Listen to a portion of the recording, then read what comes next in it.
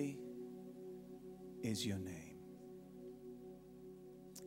Our Father in heaven. Lord, today, again, we fix our eyes on you, the author and the finisher of our faith. Lord, we thank you that we can be confident today about this very thing, that he who has begun a good work within us will perform it until the day of Jesus Christ. Jesus, we thank you. You don't ever start anything without bringing it to a wonderful conclusion. We thank you. You don't ever leave anything midway. You're fully committed. You're fully involved. You're with us all the way. And Lord, we confidently say today, not out of pride, not out of arrogance, not out of any kind of self-strength, but we confidently say, if God is for us, and you are for us, you have proved like no other that you're for us. If God is for us, who can be against us? Lord Jesus, we thank you. Come on, church, lift your hands up. Oh, yeah, we can applaud him today. We thank you, Jesus. We praise you in this place. And we rest in your unfailing love. We rest and we receive your peace. Right now, just receive his peace. You may have come in here burdened by life. So many things in life suddenly attach themselves to us, and you're busy all the time trying to shake them off, trying to shake yourself free. But sometimes it fastens itself. The worries and the concerns fasten themselves around us. But I'm telling you now, the Prince of Peace, I don't know how he does it, but he does it. All of that mountain of worry can suddenly be dissolved in just a matter of moments, because he loves us, because he cares for us. He's perfect in all of his ways. Lord, right now I pray for your wonderful peace right across this room, right across every heart. Calm every storm. Encourage every heart that may be low or discouraged or questioning. Do what only you can do, Jesus. No man or no woman can take credit for it. We can't do anything, but you can do everything. And you're so willing. Jesus, right now, Prince of Peace, wash over this place. Wash away the worries. Wash away the cares. Wash away the nagging anxieties of the world, the cares of the day. In Jesus' name, amen. Amen. Let's give him another shout. Why don't we give him a shout, church? Let the redeemed of the Lord say so. Hallelujah. Hallelujah. You can be seated. Amen. And let's say a big thank you to our musicians this morning. Wonderful. Amen. Well, this morning I want to talk to you, continue in some ways about what we've been talking about, but I want to change it slightly and begin to talk about trusting God. Trusting God when you can't trace him. Over the months, we've been looking at Joseph's life, and as a young man, you can see very early on in that he was a young man that had to trust God through many of the circumstances that he went through many of the events that faced him that he didn't understand. This young man exemplifies a life of trust. Lots of times in life, our trust gets broken. You know, maybe we grow up in a home where we want to trust our parents, we want to trust the world around us, but slowly but surely that trust gets broken and smashed and crushed. And we find ourselves in a place like a wounded little creature struggling to trust anything on the outside, because within us, that place of trust and that place of wanting to connect has been broken. There are so many occasions in life that want to come and break this ability that we want to have to trust and to reach and to connect and to hold on to. Joseph, you look through his life as we've done, and we're going to really come to a conclusion on that today.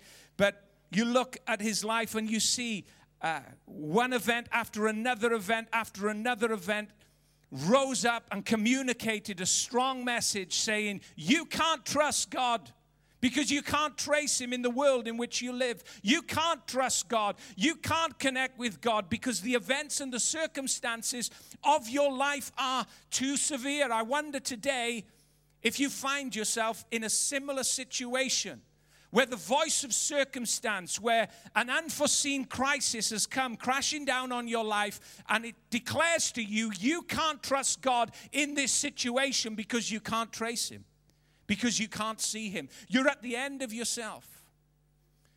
But as we've spoken about Joseph, we saw at the end of his life, as he held on to God, as he didn't compromise, as he didn't let go of his faith, God brought him into everything that he promised. I'm telling you now, when you listen to God and when God says something to you, you can guarantee it. It's going to come to pass. You can put your weight on it. You can put your faith in it. You can put your trust in it. You can anchor your life to it. It's going to come to pass because he's spoken it. Make no mistake about it. Make no mistake about it.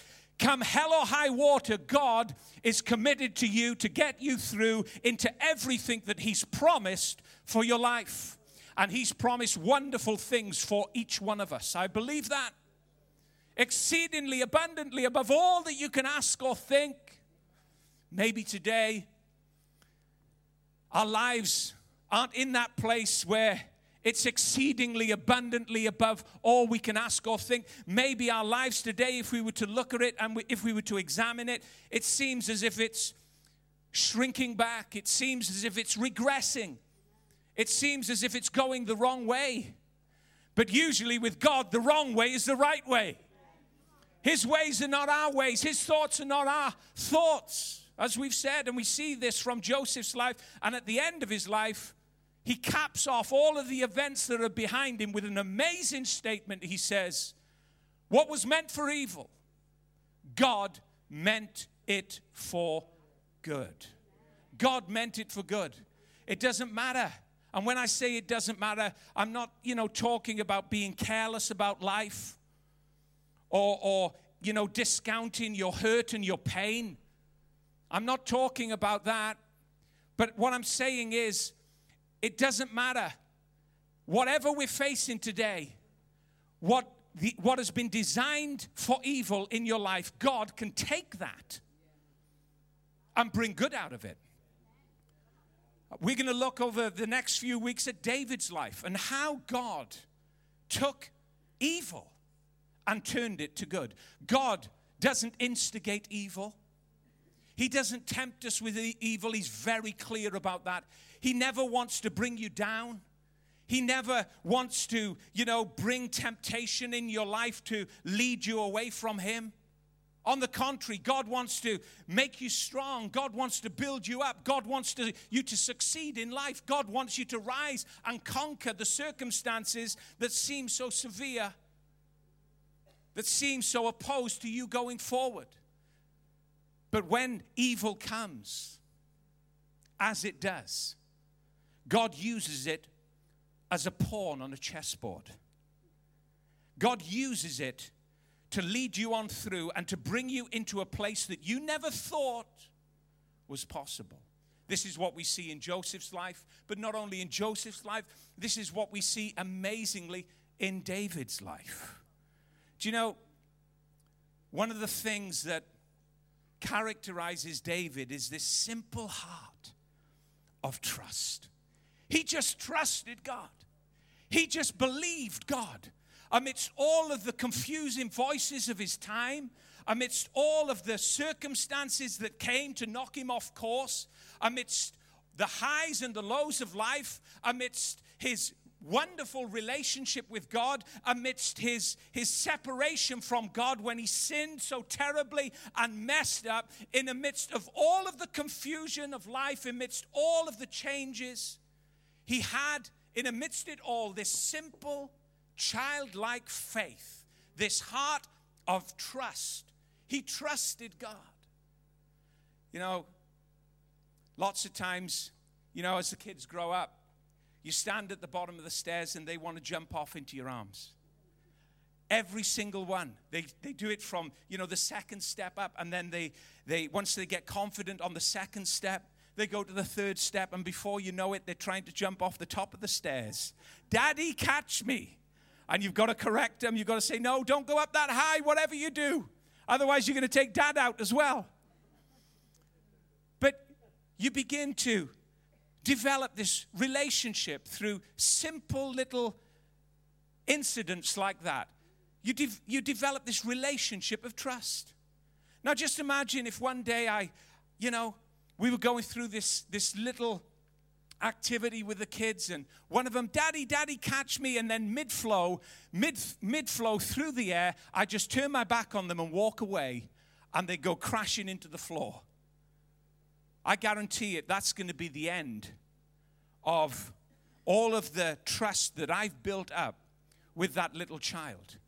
It's going to be the end of that connection that I have with them, because in their moment of just sheer delight to jump into my arms, they find me walking away and turning my back on them and going the other way, and suddenly they get hurt and injured, and they fall because I've failed them.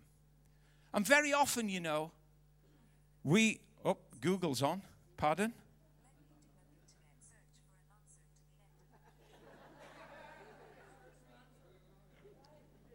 We all need answers, but I don't need Google answers this morning. We need God answers for our lives. Do you know what? Very often, we start out in life trusting others, and suddenly that trust gets broken for whatever reason. Whether we go through failure in a relationship, whether we go through failure in our business, it can be 101 things. But trust gets broken and we become suspicious. We become suspicious of people, our hearts become hard, and then suddenly we walk into this relationship with God, whose love is perfect towards us.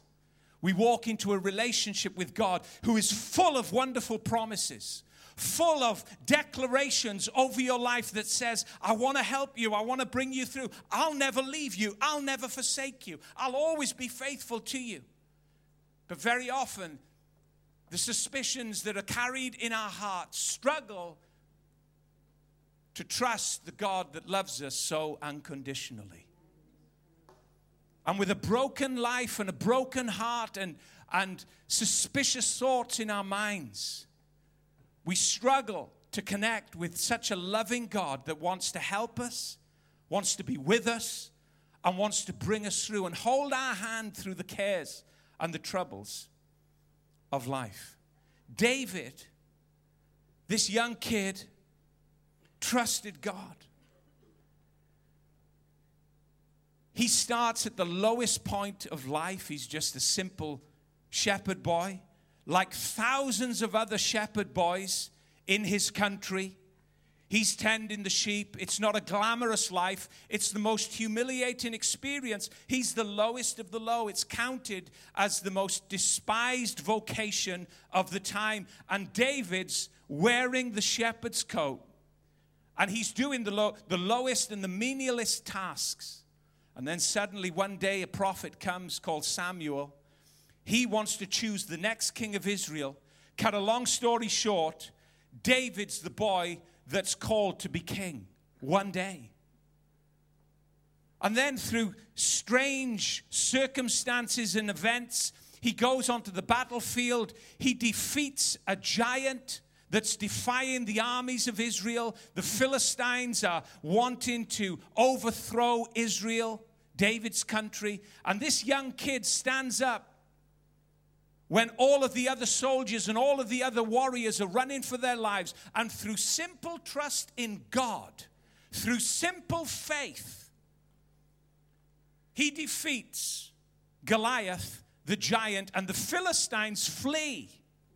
Through simple trust, he opens a door with a key that nobody else was using. He opens a door for the nation with a key that nobody else was holding. He holds a key in his hand that had been given to him in the lowest moments of his life, in the backside of a desert, looking after sheep. And he had this key of trust that God had given him, that God had put and forged into his spirit. And I tell you now, that key of trust took him through every door that stood in front of him as a young man, as an old king. That key of trust in God took him through every opposing door, every opposing obstacle. I'm telling you now, if you can trust God, you've got a wonderful future.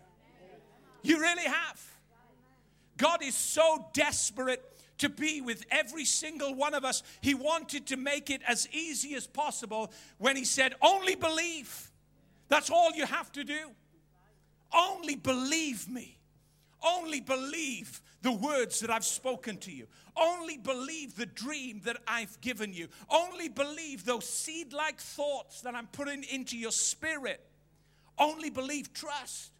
If you hold the key of trust in your hand today, it doesn't matter what door is closed to you, you're going to go on through it. It doesn't matter what's opposing you, you're going to get beyond the obstacle. You really are.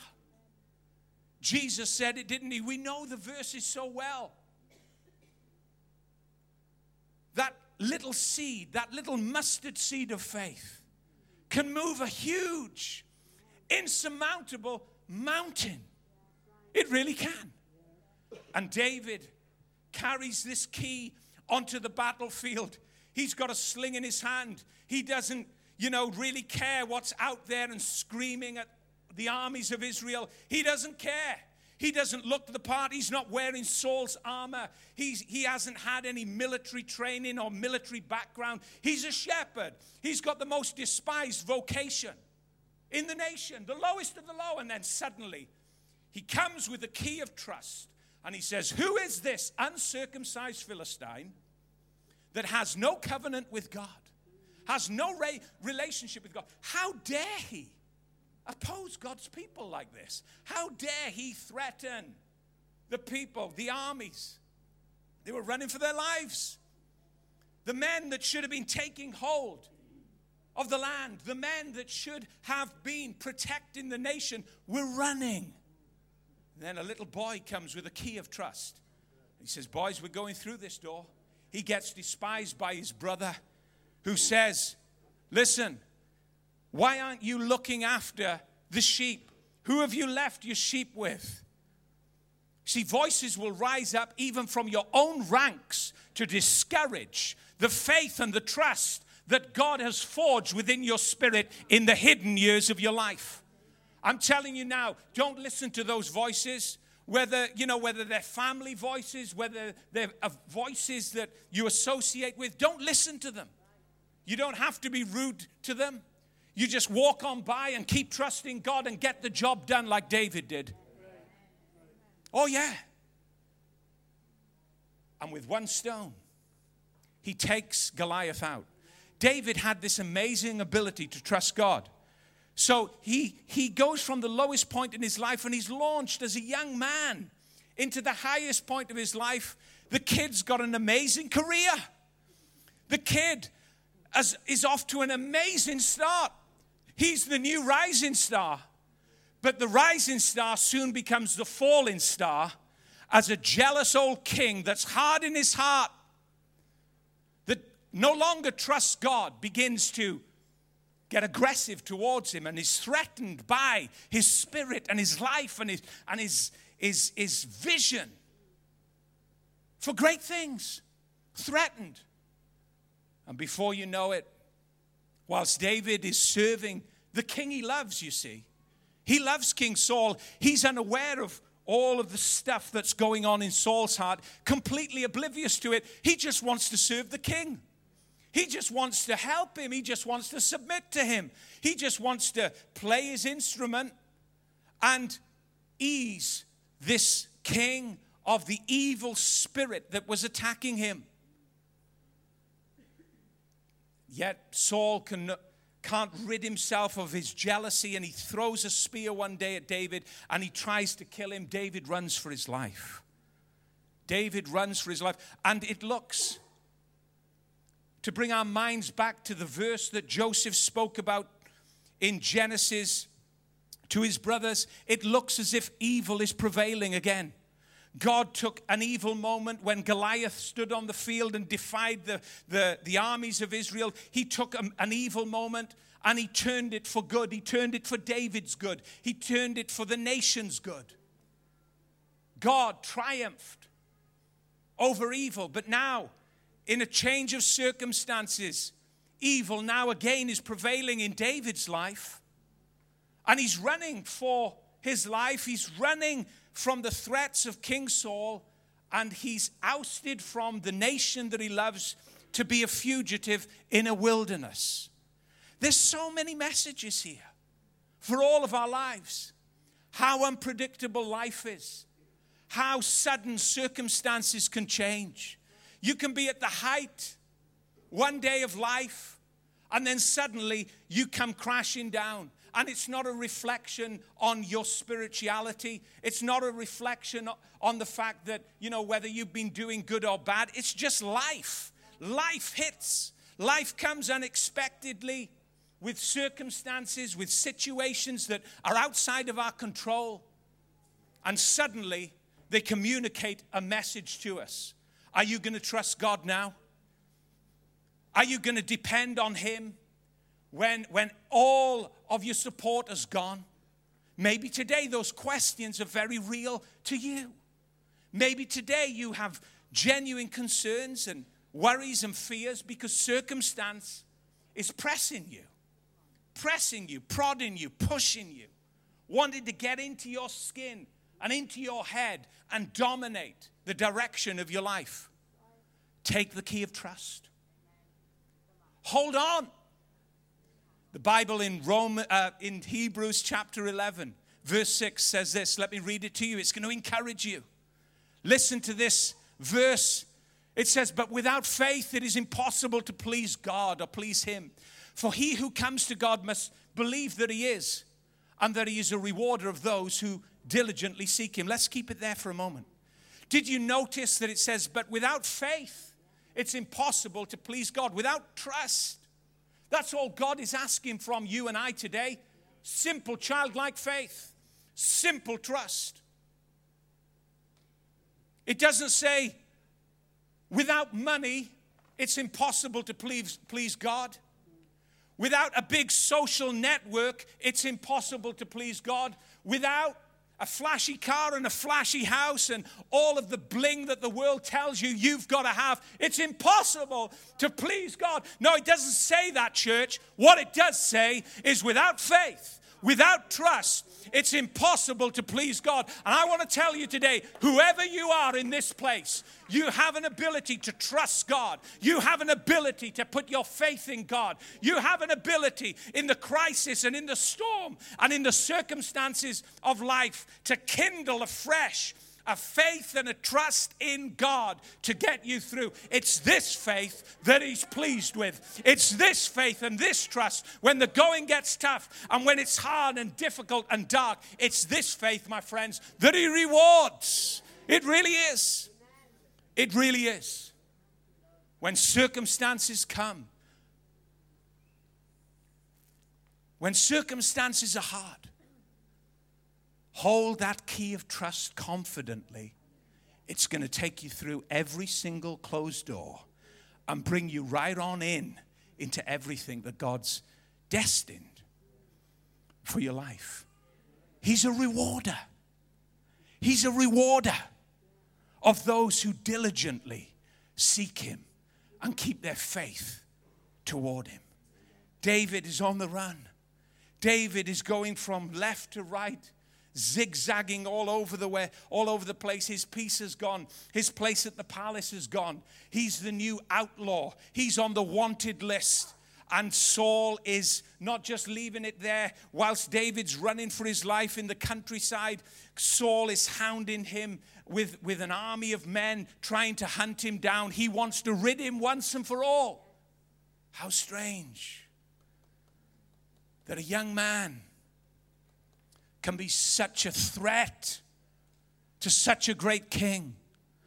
How strange the human heart can be. That once it's turned and once it's become bitter and once it's lost its connection with God, how evil its actions can be.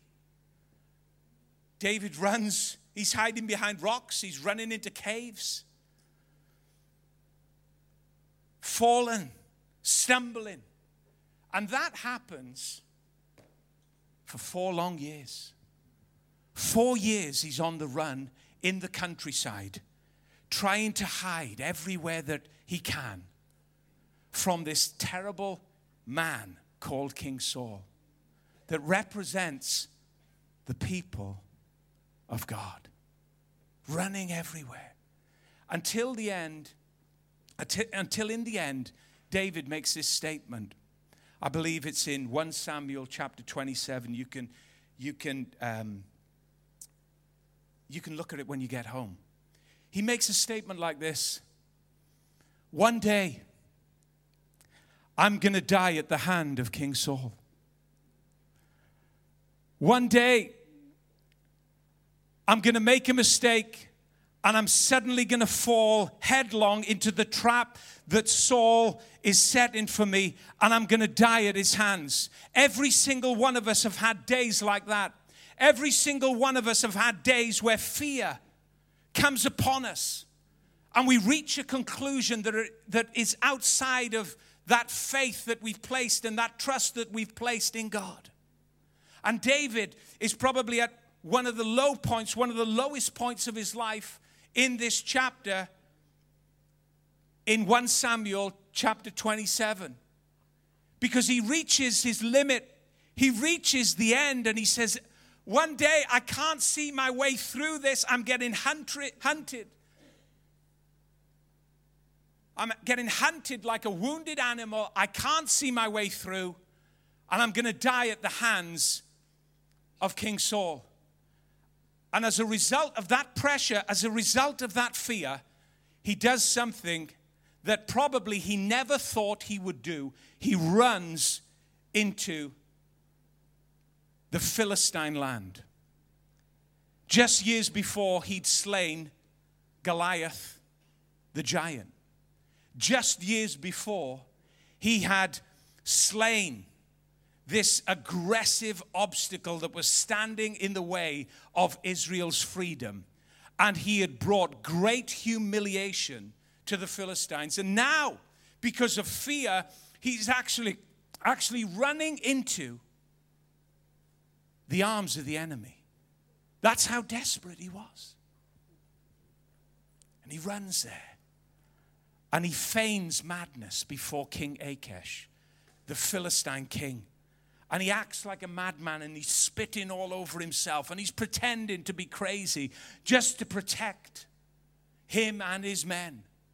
And suddenly, through a strange change in the chapters of his life, he goes into a period now where he's entertaining the Philistines. And they're building a rapport with him, and they're building a relationship with him until he becomes part of their company. And they accept him. In fact, they give him a city to live in called Ziklag. And David and his 600 men settle in the city of Ziklag.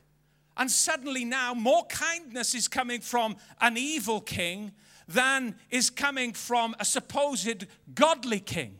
More kindness and care for his future and for his present is coming from a king that should have no compassion on him than the king who he had won a victory for. King Saul had chased him out of the country. King Achish, the Philistine king, invited him in, provided for him. Do you know, I wonder if David thought when he was slaying Goliath on that day many, many years before, I wonder if he thought that one day he would be living in the very land that the Philistines occupied.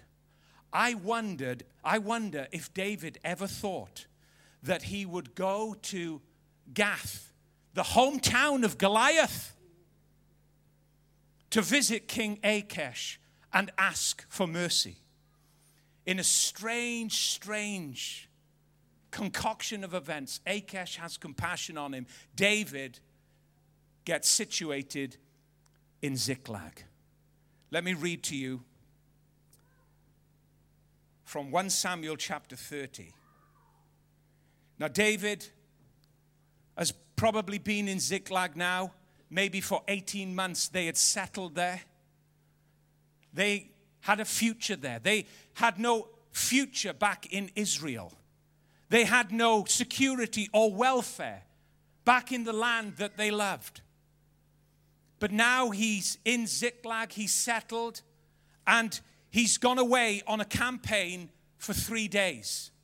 And suddenly, all of his security is about to come to an end. All of his security and his future and his well-being for his family and his men is about to come crashing down.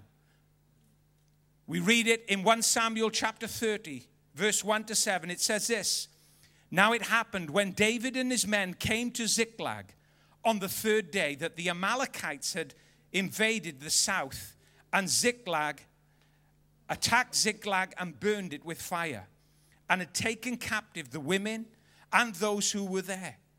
For small and great, they did not kill anyone, but carried them away and went their way. So David and his men came to the city, and there it was, burned with fire, and their wives and their sons and their daughters had been taken captive.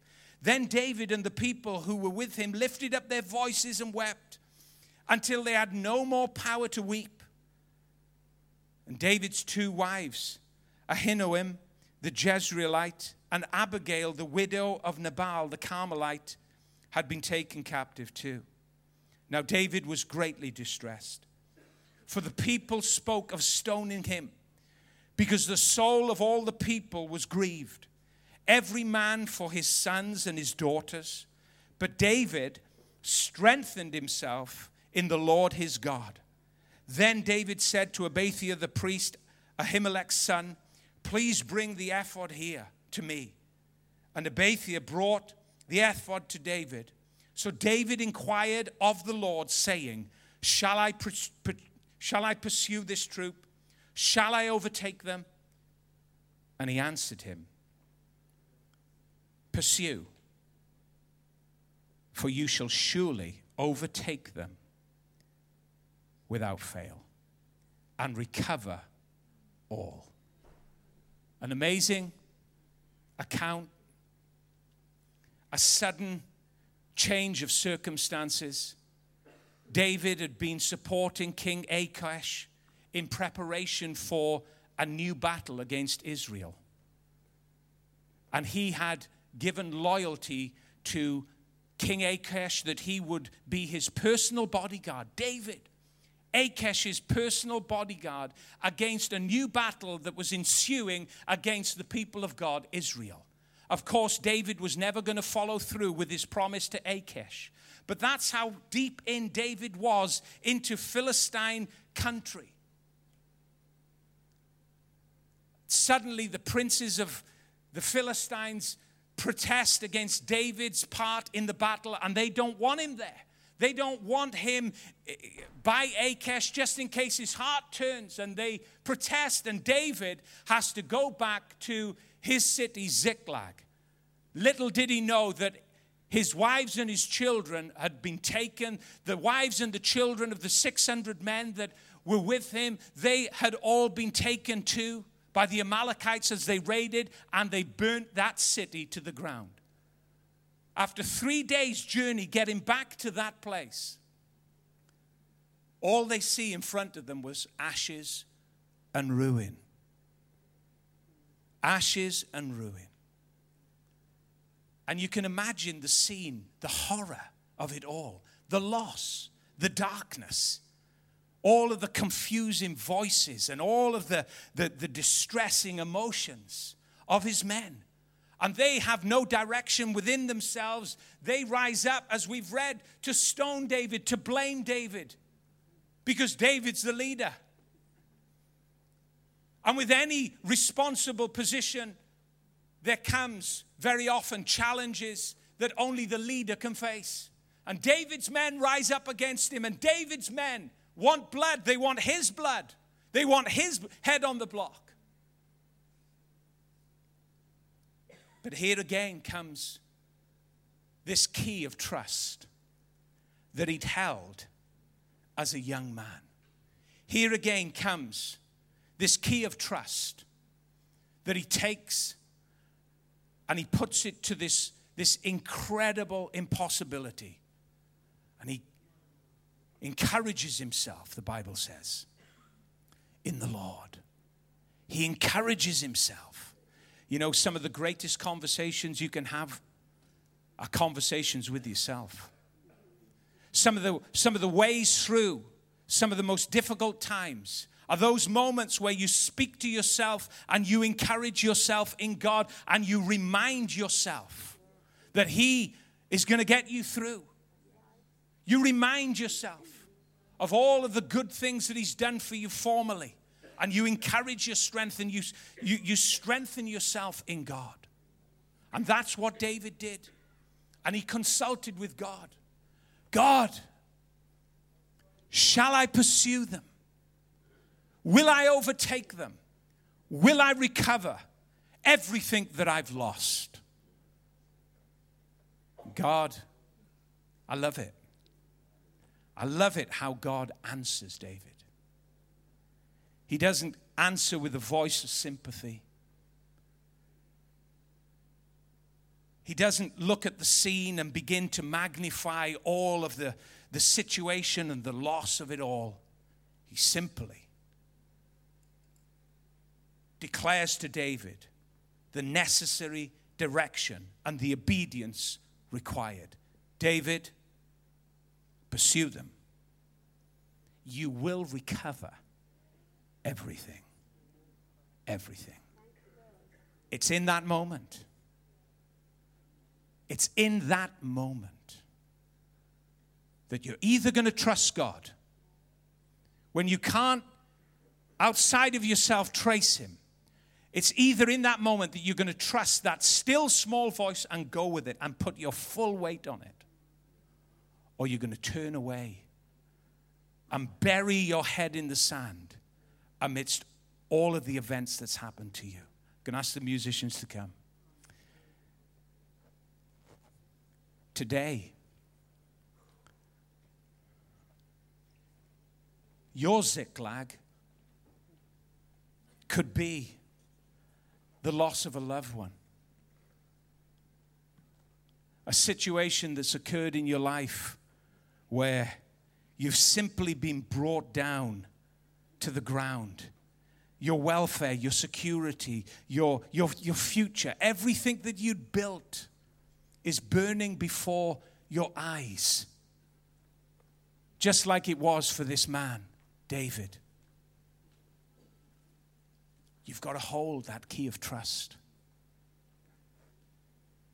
and take it and put it into that obstacle to see it move. You've got to believe again in your heart that while maybe a loved one's left you, a best friend has left you, deserted you, whilst a situation has happened in your life that you have no idea as to why it's occurred, you've got to lift out that key of trust and you've got to put it in that door that seems so tightly shut. Trust God. Trust God today. Don't be discouraged. I'm telling you now, there's some people here this morning, your heart is so heavy with discouragement. So heavy. Weighed down. Because one thing after another thing after another thing has just hit your confidence out of you, struck you down, and then all of these voices around you, you need to do this, you need to do that, and you're just completely left confused, completely left wondering what to do. David had 600 men to contend with, 600 voices, fierce, aggressive, violent voices. And these were his friends. He got down. He encouraged himself in the Lord. And suddenly direction came. Did he feel like following that direction? No. He was weary from 3 days of journey. Weary from 3 days of traveling. But in the midst of all of that confusion, God's word comes to him and instructs him to get up off his feet, get up out of the discouragement, get up out of the pain, get up out of the darkness, get up out of all of the difficulties and all of the crises and all of the pressing voices that want him to end in the ruin. Get up out of it and go after what's been taken. Some of you today are going to get a brand new resolve to go after the peace you've lost. Some of you today are going to get a brand new spirit to go after the relationship, the friendship that's betrayed you and left you. Some of you today are going to go after the confidence that's been broken over years. Some of you today are going to get up. You're going to get up. And that encouragement in the Lord is going to enable you to get up and go after everything that seems to have gone. That's what God does. That's what His Word does. That's what His life does. It gives you strength to get up. Get up and go. Get up and go. We may call the message that. Get up and go. Get up and go after that which you've lost. Get up and go after that which the enemy has taken, because God says to you, you're going to recover it all and more than you ever imagined, more than you ever dreamed. You're going to recover it. You're going to recover it all. We won't call it that. Let it all out. Church, listen. You're going to recover everything that the enemy's taken. Your dignity, your purity, your well-being, your wholeness, your health. You're going to recover it. Go after it. Go after it. Get up and go after it. Pursue it. Trust God. Trust God when you can't trace Him. Hold on to God when He seems to be a million miles away. Center yourself, encourage yourself in the Lord. Listen to His voice. He will speak. He will give you direction. He will enable you to do what you feel that you cannot do. Just listen, and He will speak to you. Amen. Amen. Joe's going to sing right now. And in a few moments, maybe you're here today and you've never asked Jesus into your life.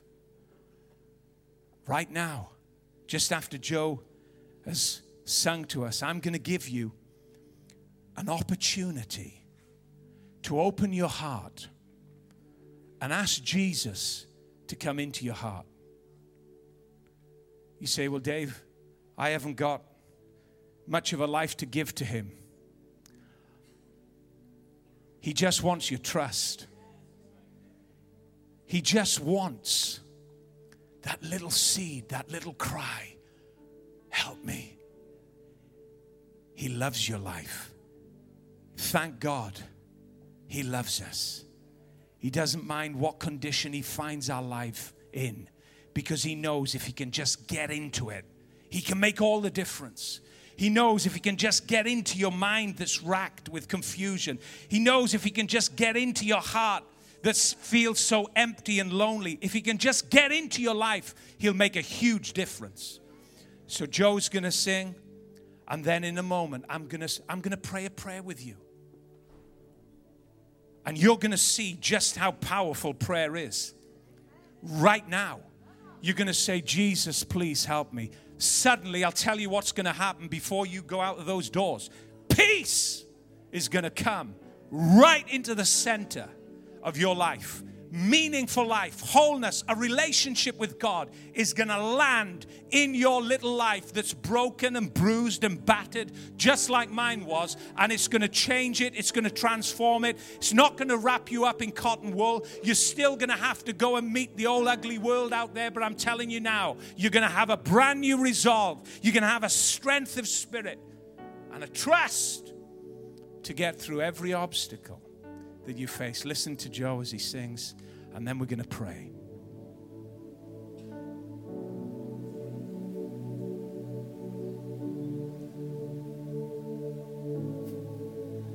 I see shattered, you see whole. I see broken, you see beautiful. And you're helping me to believe. You're restoring me piece by piece. There's nothing too dirty that you can't make worthy. You wash me in mercy. I am clean. There's nothing too dirty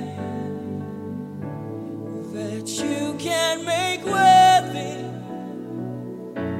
You wash me in mercy. I am clean.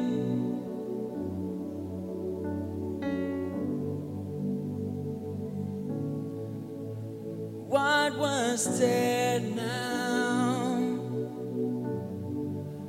lives again. My heart's beating inside my chest. Oh, when I'm coming alive with joy and destiny. 'Cause you're restoring me, oh, piece by piece. There's nothing too dirty that you can't make worthy. You wash me in mercy. I am clean. There's nothing too dirty that you can't make worthy. You wash me in mercy.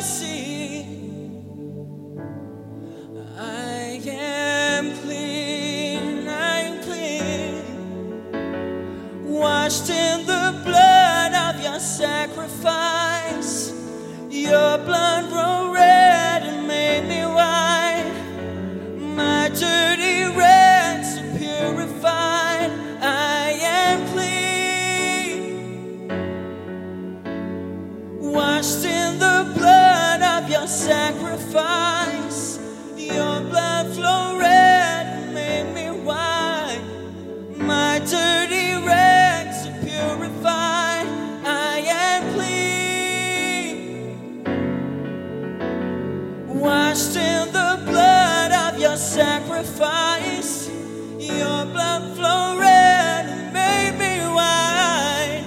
My dirty rags are purified. I am clean. I am clean. I am clean.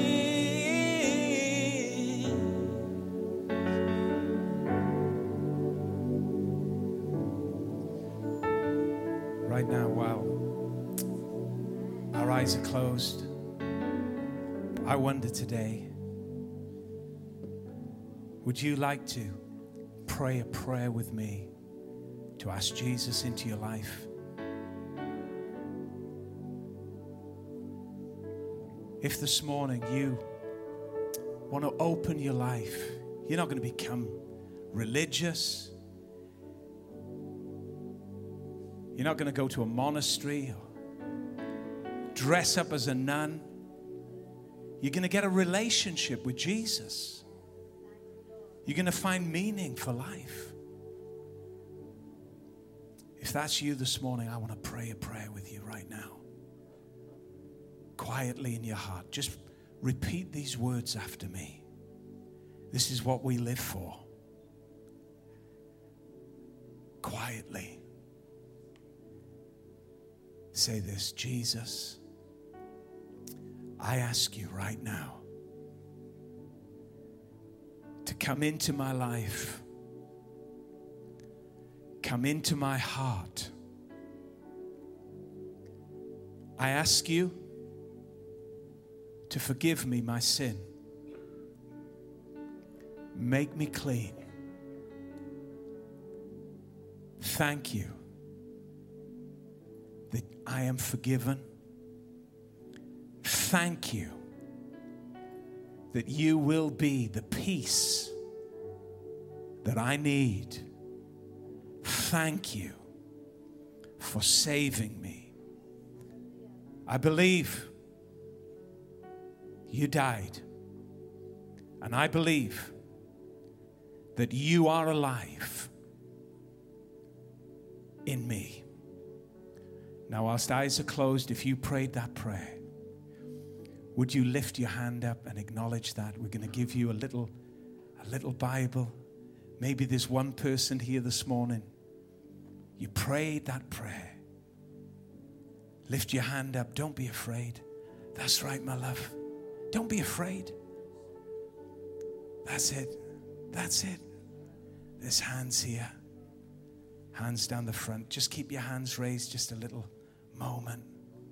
We're going to give you a little Bible and something you can take away with. Jesus, Lord, I thank you for every person in this place this morning. I thank you, Jesus. Lord, whilst we may be battling with things in our lives, whilst we may be struggling with issues that seem to be so real and won't go away, we thank you that trust in you is our way through. Trust in you is the way through into new life. Church, let's stand to our feet. We're going to sing. Do you know what? David did recover everything. He recovered everything, and he never went back. Listen, he never went back to that burnt city, Ziklag. God had brand new things for him, brand new destiny, and we're going to get into that next week. But come on, church, let's lift our voice up to the King of Kings and the Lord of Lords.